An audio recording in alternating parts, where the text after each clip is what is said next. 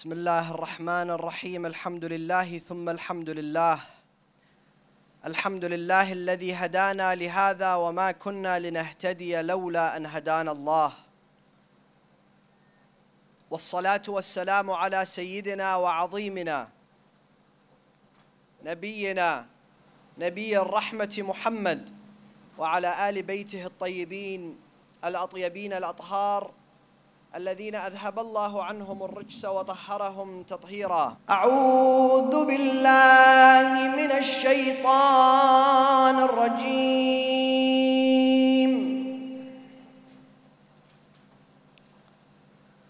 بسم الله الرحمن الرحيم. يا أيها الناس اتقوا ربكم الذي خلقكم من نفس واحدة. This evening, once again,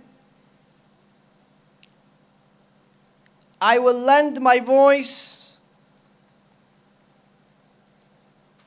to a big number of individuals within our community. Individuals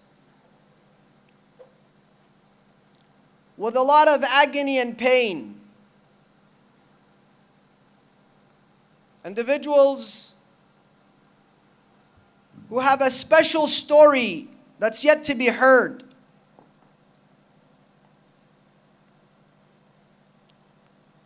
Brothers and sisters, for the next hour, you will be hearing of the pain and agony and the difficulties of single parents and children who grew up in single parent homes. Those individuals represent a significant number within our community, yet they're not given a voice. They're not heard, and they're certainly not represented.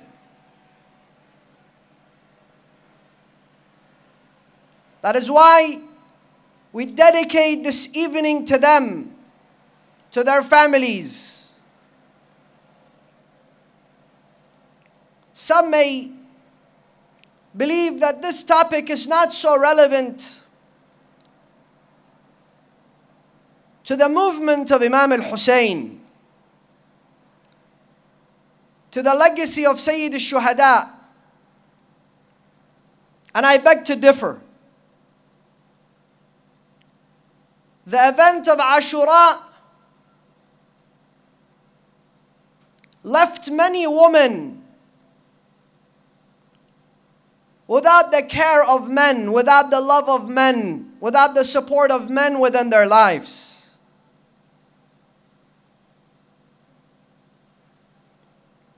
The event of Ashura left many children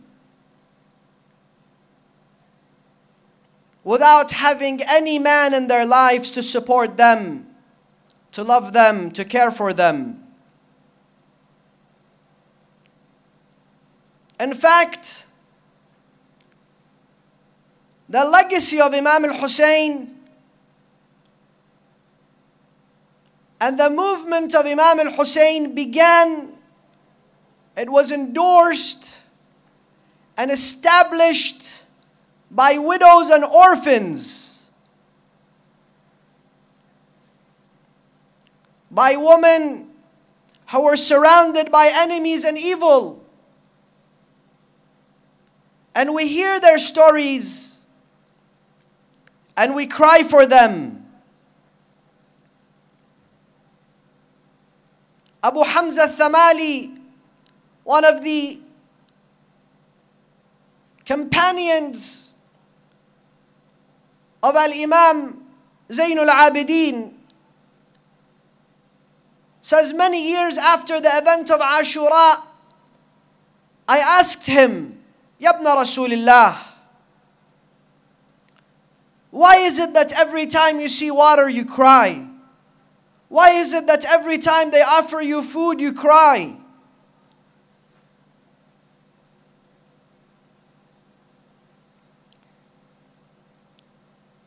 Your family is used to martyrdom, is used to giving such sacrifices. Enough pain and agony, Ya ibn Rasulullah. Al-Imam Zayn al-Abidin says, indeed, al-mawtu lana aada wa karamatuna min Allah al-shahada. We're not afraid of death, nor we run away from martyrdom. Indeed, Allah subhanahu wa ta'ala has prescribed shahada and sacrifice upon us, the Ahlul Bayt. However, every time I remember how my Aunt Zainab was running after the children and the orphans of my father Hussein, from one tent to another, I could no longer hold my tears back. Imam Ali ibn al-Hussein saw many tragedies on the 10th of Muharram. I am not here to begin my lecture with masa'ib. However, this is the one that most broke his heart and made him cry for years, until he was known to be one of the bakka'in, the most cryful person. Today, we have children amongst us, within our families, within our communities, that probably relate to the event of Ashura more than others. We have children who relate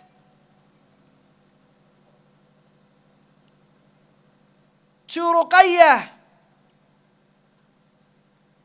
and the orphans of Abu Abdullah more than others. However, I believe one of our shortcomings is that we have not been able to make the message of Imam al-Hussein, even the masa'ib of Imam al-Hussein, relevant to ourselves and to our lives and to our families and to our communities. So we cry for the orphans of Hussein, but we don't sometimes stop, pause, and cry for some of the injustice and misery that takes place within our communities and within our homes. Therefore, I find this topic an extremely relevant one. And like I said, the movement of Imam al-Hussein, it was a movement of Islah. It began when he left the holy city of Medina, but it did not stop on the 10th of Muharram. It continues until today. And it will continue until the end of time, a movement which will rejuvenate the lives of people. A movement that is meant to give life to our community.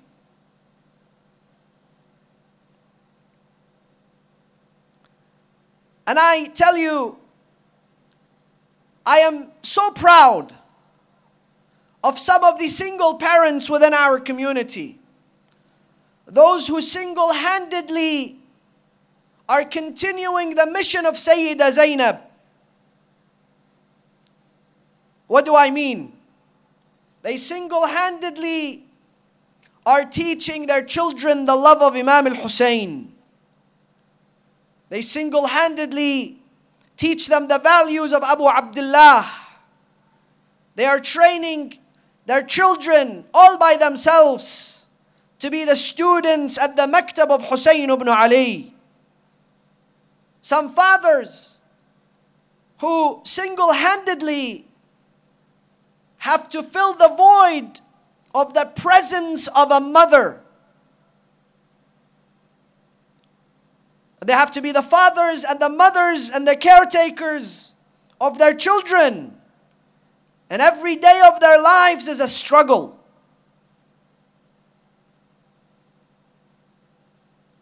And that is why this evening I'm going to shed light on this very crucial and important topic in the following manner. Number one, single parents during marriage. Number two, abortion. Number three, obtaining an Islamic divorce and equality amongst men and women. And number four, the effects of single family homes on children. I recently had a conversation with someone who told me of the agony, the abuse, the mistreatment, the ill treatment while she was married.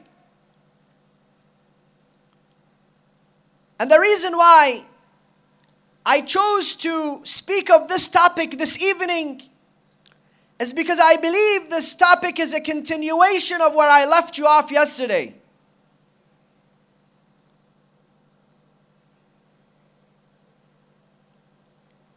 Domestic violence and its effect on children. But I believe there is one thing that was left out, unfortunately, yesterday. And it's so important that we cannot move on without making a mention. We spoke of domestic abuse. We spoke of violence amongst husband and wife. Sometimes from the husband towards the wife. Sometimes from the wife towards the husband. And sometimes, no, they're both in a constant battle. One day this person wins, the other day another person wins. And the children are caught in the middle. Sometimes they not only witness the abuse, but they are also abused themselves. They also are physically assaulted by one and sometimes both their parents. Yes, parents who are exhausted, parents who have lots on their plate. And I want to say this, Islam is extremely clear on its stance from child abuse. Rasulullah sallallahu alayhi wa alihi wa sallam teaches us. He tells us, خيركم خيركم لأهله. The best of you is not the one who prays more. The best of you is not the one with more friends on Facebook. The best of you is not the one who drives the most expensive vehicle. The best of you is not the one with the nicest tattoos or the nicest watch. The best of you, خيركم خيركم لأهله. The best of you in terms of his treatment to his family, his care for his family.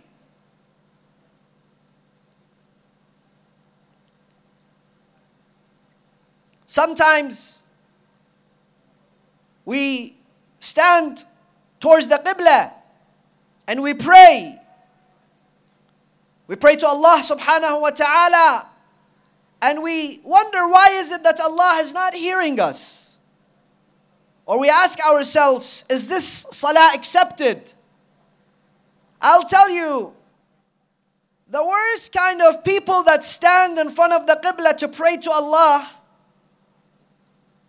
are not the ones that were sinning before or will sin after.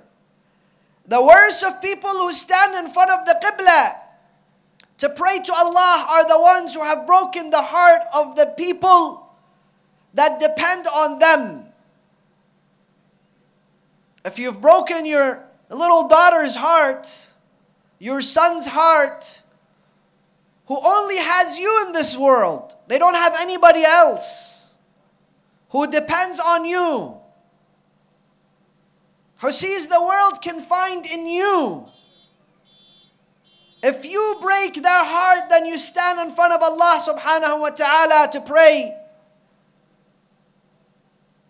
I'm afraid that prayer will not just not do you any good. It won't be answered. It won't be recognized. But that prayer also puts you amongst the hypocrites, the munafiqeen. Because Allah subhanahu wa ta'ala, when He speaks of His worship, when He speaks of His oneness, the very first thing after that is He directs us towards family values. Love and care within the home.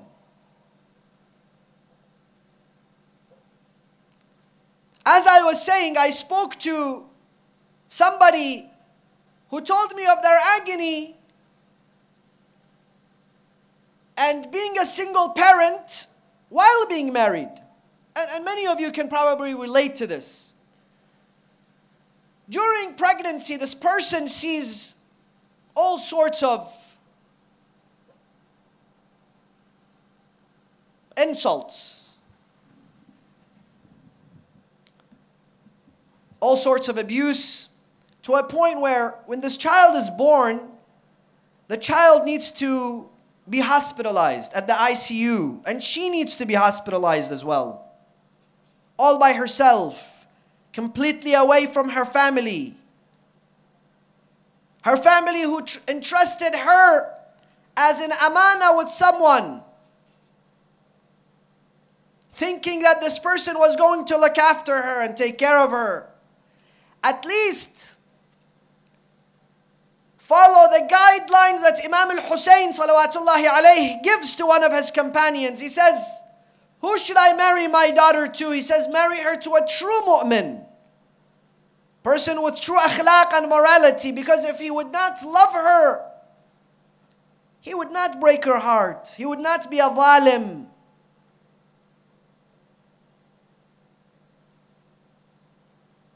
She says when this baby was born, she had to go to the ICU and I was hospitalized. And the first day we arrived home with the baby, I could not naturally breastfeed my daughter. So I asked for formula milk for his daughter, for his beloved, a newly born child. There's new life within this family. And the response was, this is your child, this is your problem, take care of it. So she speaks of how she would have to get out in the snow, in the cold weather, while her daughter was crying to get milk. And how when she returned home, this baby had put itself to sleep because of the amount of crying. Because you know, babies don't have so much energy. They cry until they fall asleep. And she says, this event pains me until now. I cannot get over it. And if we complain, if she complains, of many of the likes of this person complain, what is the response? The response is, I'll divorce you. And if I divorce you, nobody's going to marry a woman with a child. So some are indeed single parents during their marriage. They have to take their kids to Sunday school. They have to take their kids to school every day. They have to cook. They have to clean. They have to teach. The responsibility is completely and utterly on their shoulder.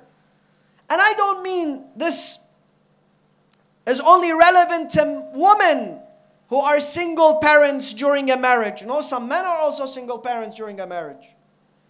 Today I find an ongoing trend, an ongoing unfortunate trend on social media of some of the sisters, some of the respected ladies within our community, of becoming fashion models on Instagram.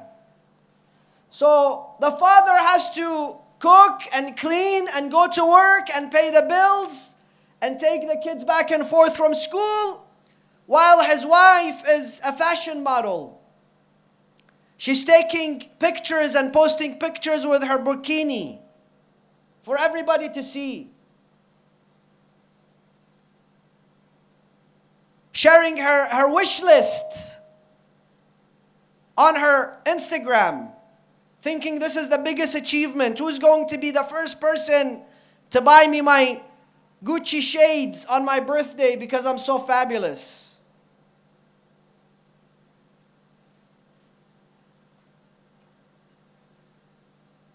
If you're so fabulous, focus more on your family and on your children. And I'm not against those who are active on social media, don't get me wrong. But try to look beyond yourself. Try to understand you are not the center of attention in this world. There are things much bigger than your smile and your eyes and the hijab that you wear and the bag that you carry. That is why I appreciate those who have a bigger message than themselves, than who they are, than showing us what they eat and where they go and how they vacation.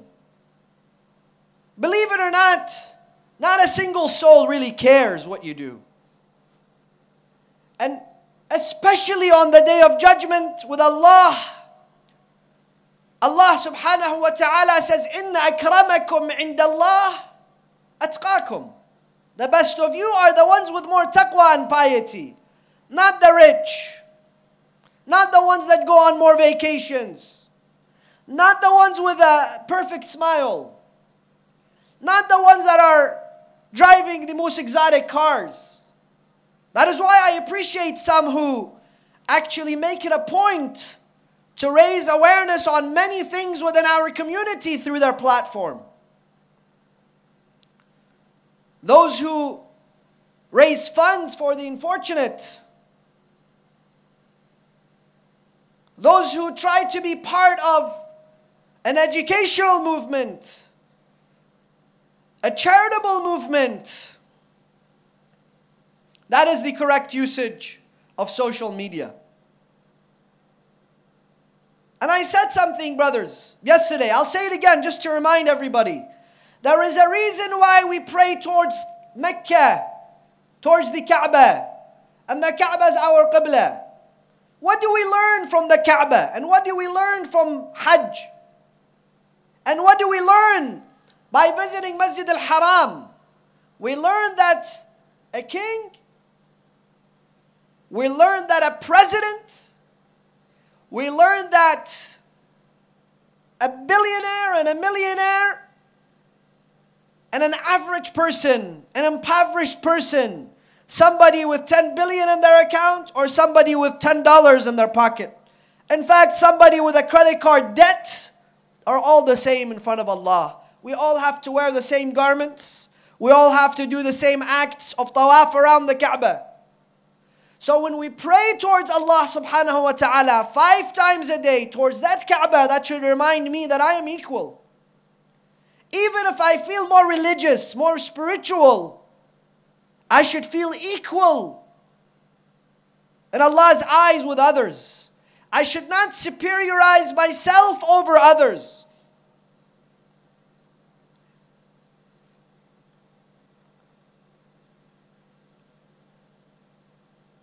Some parents, truly, their life, while being married, is the life of a single parent. And I said this yesterday, the Quran only has 200, some scholars say 300, some scholars say 500 laws. The rest of the Quran is a book of akhlaq, book of morality, book of ethics. Why is there such a huge decline? An astonishing and staggering decline in the morality and ethics of people, especially when it comes to family values. Number 2,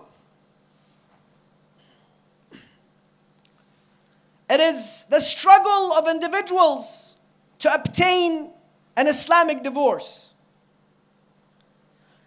And this is why, this is the cause, this is the reason many of the women today in our community are disheartened with the religious institution.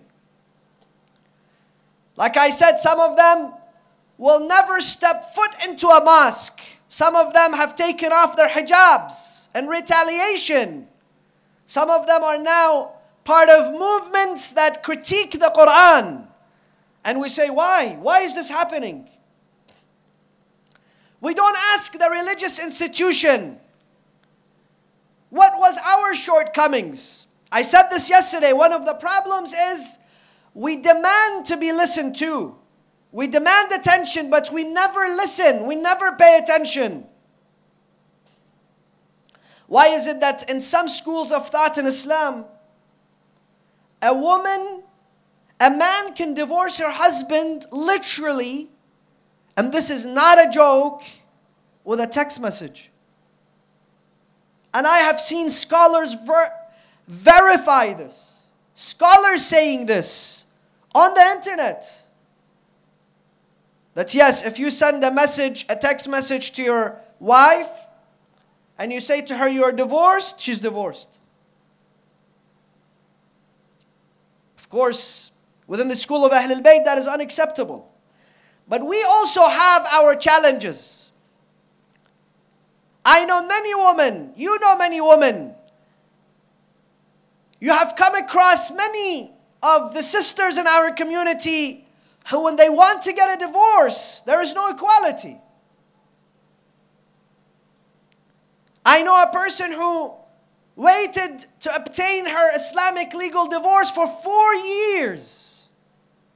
She actually had to travel to Qom. She had to travel to Najaf. And she was denied and returned back to her country. This is unacceptable. The laws of Islam, brothers and sisters, the Islamic legal system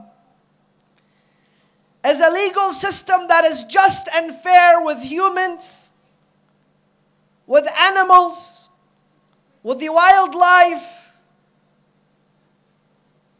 and with everything and anything under the sun. Make sure that you understand, Allah does not differentiate between His creation. يا أيها الناس اتقوا ربكم الذي خلقكم من نفس واحدة. The ayah that I began my lecture with states that Allah has created us from a single soul. In Allah's eyes, we are all equal. But why is it that some of the sisters, when they try to obtain a divorce within our community, they are belittled, disrespected? The process has to take so long. They have to see so many different individuals. They have to write so many letters.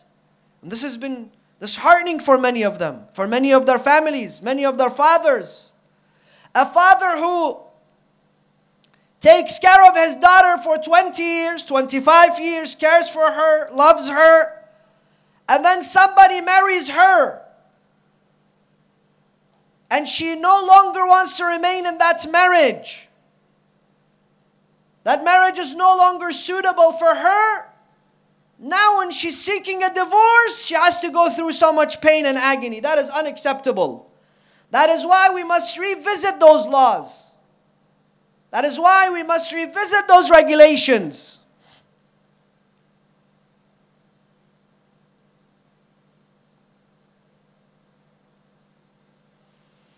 Number 3,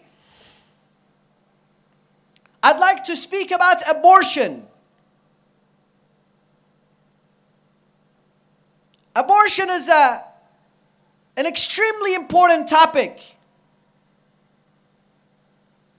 The entire world and the entire globe is talking about abortion. Are you pro-life? Are you pro-choice? Where do you stand from abortion? Yet we shy away from those topics. We run away from those topics. Why? Because we somehow think that we're immune to this. This has nothing to do with us.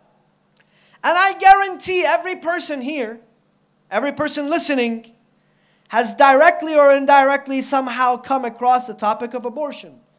Whether it's a family member, whether it's a friend, whether it's a relative, whether it's a person we work with, somehow, somewhere, you will come across this issue. And now, the issue is much bigger than whether we're pro-life or we're pro-choice. That's a topic on its own. The Islamic legal system, when it comes to when is it allowed to abort, when is it not allowed to abort, the penalty of abortion, those we leave aside for now. But don't tell me that abortion is not an issue within our communities. With what I've just discussed with you, people who are married but single parents, people who are in abusive marriages, people who cannot get a divorce when they want to be divorced, people who are subject to domestic violence, if they conceive a child, if this woman conceives a child, you better believe every minute of the hour and every hour of the day, she's going to be thinking of abortion. She's going to be contemplating on abortion. Have we discussed this topic extensively? Have we prepared our community for this? Most importantly, some people believe that it's easy for women to abort their children. This is something, they're just being reckless. They're just being stupid. There's no such thing. A mother, and I'm not by any mean justifying abortion, by the way. This is not my topic this evening, but I want to say this. I want to say this for everybody to listen to me. A mother loves her child so much that she would rather not see this child suffer, not have a life of agony and pain. Are our religious institutions ready to help such individuals? In fact, one of the areas in which khums, sadaqah, zakat, and Islamic treasury, the Islamic treasuries ought to intervene is for single parents. Single parents who cannot obviously run a family single-handedly by themselves. The finances are high. They need to pay rent. They need to make car payments. They need to live a dignified life. They should not have to beg. Their children and their kids should not have to live any different than others.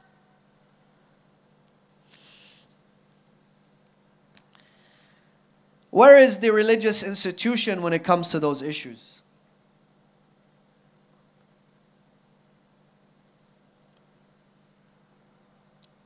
And we wonder, why are people so disheartened? Why are people? So we don't listen. We don't listen to the needs of people. We have to learn to listen. We have to learn to be respectful of people's needs. Religion is not just a bunch of acts of worship.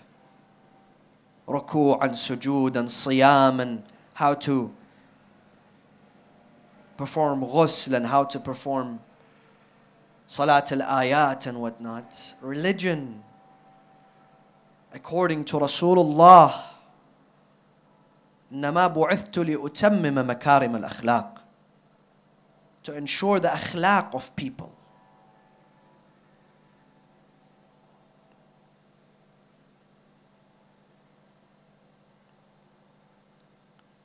And I am surprised. I see some people, mashallah, Allah has blessed them with an abundance of wealth, and unfortunately they would not pay their khums or their dues. And you say to them, why? They say, because the corruption in the religious institution.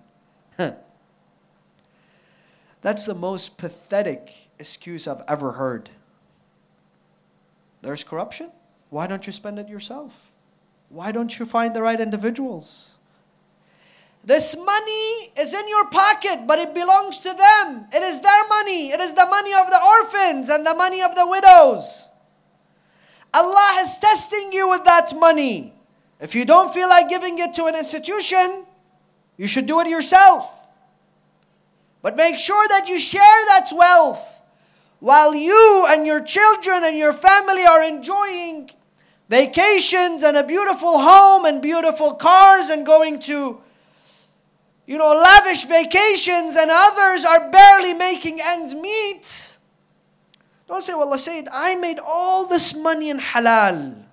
Allah subhanahu wa ta'ala teaches us that even with the halal you will be questioned of how you spend it, how you earned it, and how you spend it, every penny of it. Finally, I'd like to speak of the effects of single family homes on our beloved children.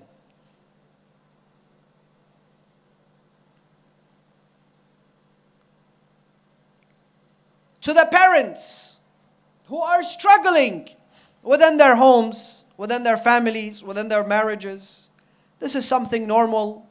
Many people go through hardship. There isn't a single family that's empty of difficulties. There aren't two people who are always in agreement with each other. Despite what we see in movies, every single home has a set of problems and difficulties, and that is completely normal. But I want to tell you, and I want to remind you to be more courteous towards your children and their feelings and their emotions. To be more courteous, to be more loving, to be more compassionate towards their children. Even though talaq, even though divorce is what is known as abghadul mubahat, the most disliked halal act within the religion of Islam, sometimes it's the only solution. Once that happens, parents, brothers, sisters, be wise enough not to bring in your children into this battle. By you defaming this child's father, you're not putting this child at peace. You're not making the life of this child any better. You're not making their difficulties any easier. In fact, you're making their lives much more complicated. By the father or the family of the father defaming this woman, speaking ill of her, making her the cause of all the problems, you are actually breaking the heart of their children. Even though sometimes they might be quiet, they might pretend they agree with you, but deep inside you're stabbing them in their hearts. And the end of the day, this is their father. And the end of the day, that's their mom.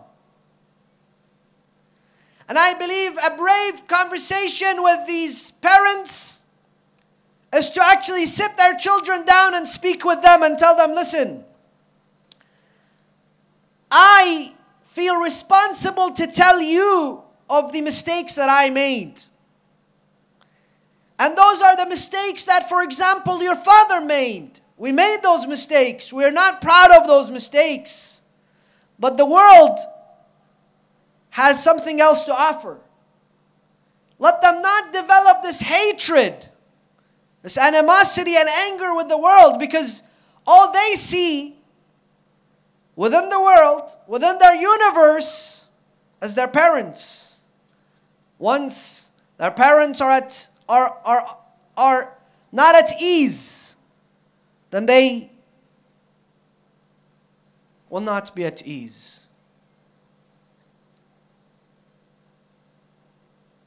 One thing that attracted people to the camp of Imam al-Hussein, to the legacy of Imam al-Hussein, to the revolution of Imam al-Hussein, was his Ahl al-Bayt.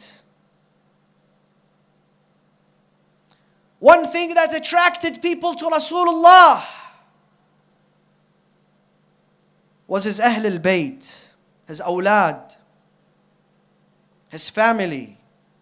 The way Rasulullah was with his family attracted people to the religion of Islam, to the message of Rasulullah. And one way people are attracted to Imam al-Hussein today is through understanding the relationship of Imam al-Hussein with his family,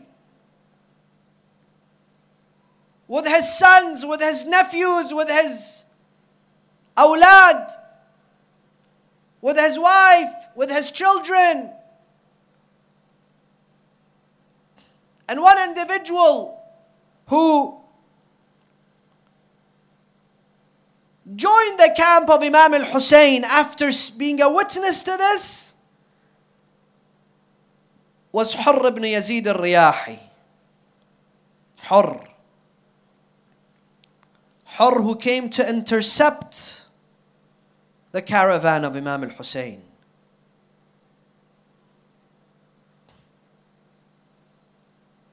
Hurr, who was the one that caused the miseries of Imam al-Hussein.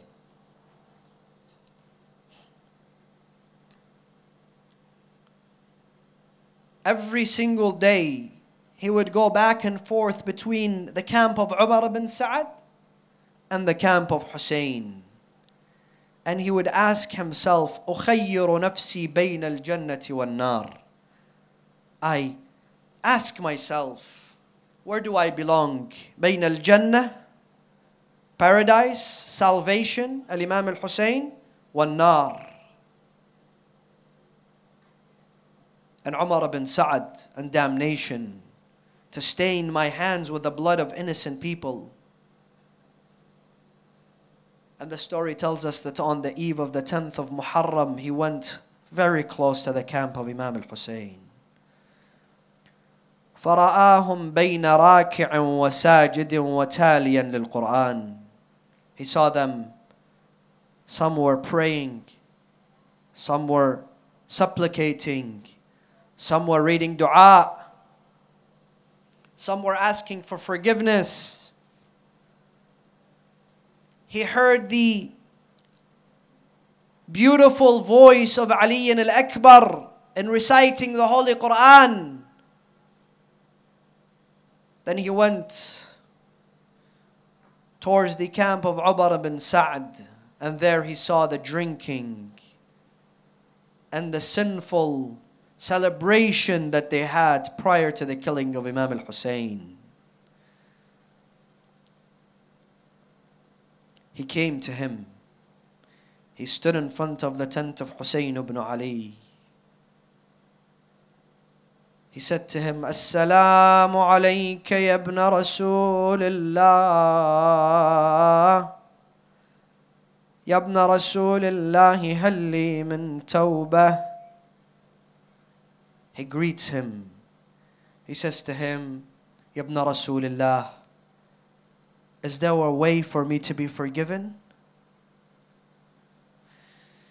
Imam al-Hussein, he knows Hurr, but he asks him, وَعَلَيْكَ السَّلَامُ مَنْ أَنْتَ? Who are you? Hurr is so overwhelmed with guilt that he no longer says his name. He says, Ya ibn Rasulillah, أنا الذي جعجع بكم الطريق. Ya ibn Rasulillah, I am the cause of your misery. أأنت الحر? Are you حر? تب تاب الله عليك. Seek for forgiveness and Allah shall forgive you. Imam al-Hussein did not rebuke him, disrespect him, make him feel more guilty than he already did. What a lesson to be learned from Imam al-Hussein. And Hurr then said to him, Ya Aba Abdullah, I will not disembark my horse until I am the first person to be a sacrifice for your cause. Him and his children. The poet has a beautiful line. He says, look how generous Hussein is. Who is this Hussein that takes a Hurr and in one night he puts him next to Habib ibn Madahir? Allahu Akbar. In one night he puts him next to Muslim ibn Awsaja. In one night he puts him next to Ali al-Akbar and Abbas ibn Ali ibn Abi Talib. He takes Hurr, this man overtaken by guilt, by sin, who was the one that intercepted the camp of Imam al-Hussein, but yet look at what Hussein does with them. We say to him, Yabna Rasulullah, take a glance at us this evening. We beg you for that glance of rahmah and compassion. Ya Sayyidana